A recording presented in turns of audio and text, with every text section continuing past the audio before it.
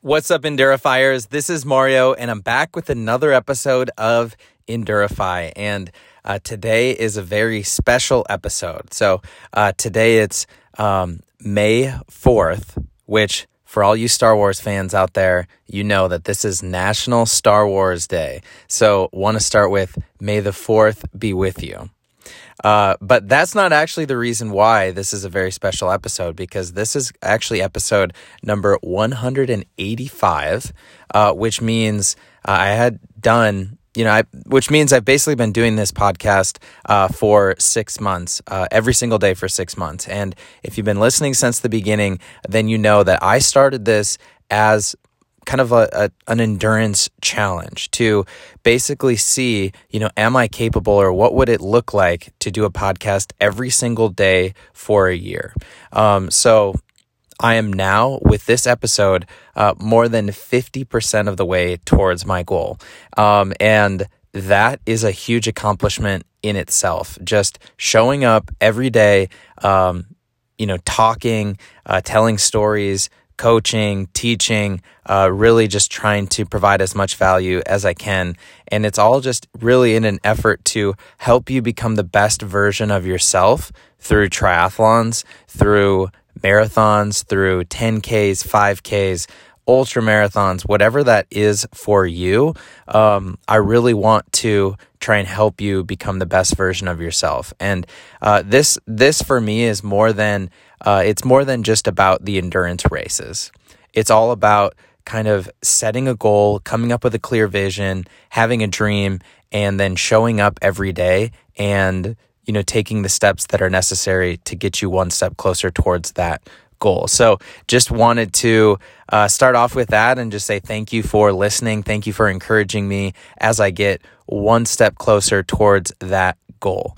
So in terms of today's content, just wanted to talk about kind of the power of group rides. So I was back this weekend in my hometown of Madison, Wisconsin, was celebrating my daughter Ellie, her first birthday, with my parents, my brother, and some friends. And on Saturday morning, it was like super windy. There were 20 mile per hour winds. I think some gusts were like 25 miles per hour. And I had to go for a long ride. I'm training for my half Ironman in Des Moines. I'm really starting to ramp up the mileage because I've got like about 7 weeks until race day. And so I really need to increase my mileage on the bike and make sure that I can do the 56 miles and then the 13.1 mile run after that. And a lot of times when it's cold, it's windy, I'm back home, I just want to hang out and just relax. There's some temptation to skip the workout or to do a shorter workout or to maybe do a run instead. But the bike is like the most critical part of a half Ironman, and I know that I need to get my workouts in. So I actually did a group ride with my friend Randy, and we went out and we did part of the actual Ironman loop and part of the Ironman course. And it was kind of through that group ride that I was reminded of how much fun it is to not just train by yourself and how much value there is in training with somebody else, especially when it's windy, when it's hilly, when it's hard. You want to go through that with somebody else. And after talking to Randy about kind of his thoughts on the ride, he felt like it was awesome as well. And he's like, this is kind of the most fun I've had on a bike ride in a while. And so this is really just something that I'm aware of, but I wanted to just remind myself of this because I would say 90 to 95% of the training that I do it by myself. I wake up, I get my workout in, I do my swim, my bike, my run, kind of all by myself. But there's, now that the weather's nicer, now that I'm vaccinated, things are starting to open up. I'm able to do some of these group rides as well. And basically, I think there's just a couple of reasons why group rides are beneficial in scenarios like this. One, I think there's accountability. So I'm way I'm way more likely to stick to a workout if I know that somebody else is going to be counting on me to be there at 6:30 a.m. for example. If I were just saying to myself, okay, I'm going to start my bike ride at 6:30 or 6, with it being windy, with it being cold, that might stretch out half an hour later, and I maybe wouldn't be as likely to stick with that workout. So the first benefit to like doing a group ride with somebody else is that accountability and kind of that social pressure, but a really positive social or peer pressure, results in you actually showing up and sticking with it.